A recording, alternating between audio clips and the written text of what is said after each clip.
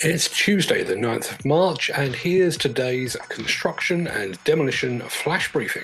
O'Keefe has appointed a new managing director. The McGee Group has joined the Wolf Pack.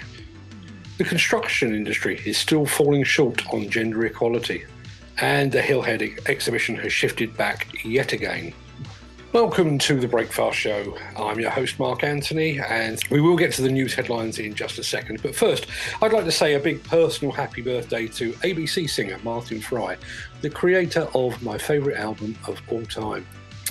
No jokes today about how Martin may or may not be a fan of all things demolition. Instead, I'll just confess to the fact that I've now owned the album Lexicon of Love on vinyl twice, cassette tape, CD also twice, and in MP3 form. It remains my most listened to album on Apple Music to this day. I also saw it performed way back when, it was either 82 or 83, and then I saw it again with a full orchestra this time at London's Royal Albert Hall just a few years ago. So many happy returns, Mr. Fry, and thank you for the music. If you enjoyed this show, please consider supporting us. Go to buymeacoffee.com/demolition news. Right, let's take a closer look at those news headlines. Multidisciplined contractor O'Keefe has announced that it has appointed Mark Daly as its new managing director.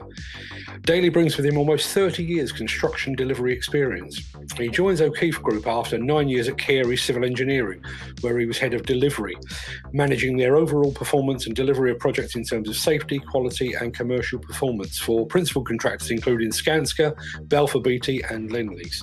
Some pretty big names there.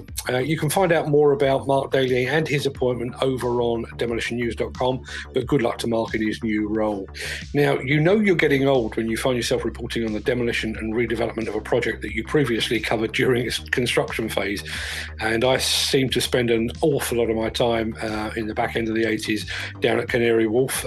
So the news that McGee Group has won a prestigious new contract at London's Canary Wharf is somewhat bittersweet, at least it is for me. However, that shouldn't prevent the folks at McGee from celebrating this important contract win. The company's been appointed as the principal contractor for the first phase of the 30 South Colonnade redevelopment on the Canary Wharf estate.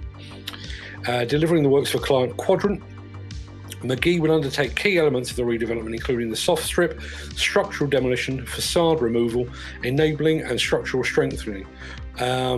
All of that on a 1980s steel frame building, believed to be the first major redevelopment of its kind on the estate. And yes, I do remember it going up like it was yesterday. The complex demolition works includes the removal of 2 stories from the 62-metre tall building above the 11th floor slab while keeping the existing floor slab intact. Once again, you can find out more about that over at demolitionnews.com, but congratulations to McGee on that prestigious contract win. Now, 110 years after International Women's Day began, gender diversity is still a serious issue in the construction industry.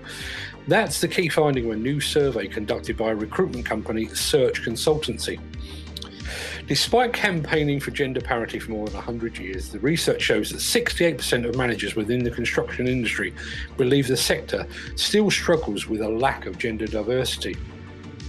The research was conducted with 1,000 managers and asked respondents to rate how they believed their industry compared against a range of diversity markers. Unfortunately, this research arrived just a little too late to be included in our flash briefing yesterday. However, the subject of gender diversity and women in construction was the subject of last night's live stream show that featured Jackie Miller-Charlton of Miller Groundbreaking. You can check out that show over on demolitionnews.com. And all things being equal, an audio-only version will be available later this morning. I'll tell you now, though, if you only listen and don't watch, you won't be able to marvel at the sheer pinkness of Jackie's jacket. And finally comes the news that we've all been expecting, but we were hoping wouldn't arrive. The Hillhead exhibition has sadly shifted back once. Yeah, sad news. Having seen so many industry exhibitions postponed or cancelled, there was a hope, I think, that the Hillhead show would offer us the first opportunity to all get back together again. But sadly, that's not to be, and the organisers have taken the unfortunate, but I guess understandable decision to push the show back to next year. quite what that means to the wider exhibition context remains to be seen. Obviously, we're scheduled to have a Balmer exhibition next year, all things being equal, which means that Hillhead will be going head-to-head with, let's face it, the mother of all construction equipment shows. Now, for those that can't wait that long, the online Hillhead Digital event is taking place. I think it's the 30th and 31st of this month. You can find out more about that over at demolitionnews.com. That just about wraps up today's news headlines for the day. I'll be back here again at 10 a.m. tomorrow for another Breakfast show. And also, watch this space for a new demolition video show that we're currently working on. The first episode is already in the can. It's actually going through the final stages of editing just as we speak. So we'll be bringing that to your screens very, very soon. But until then, have a great day, stay safe, and we will see you again tomorrow. And thanks for watching.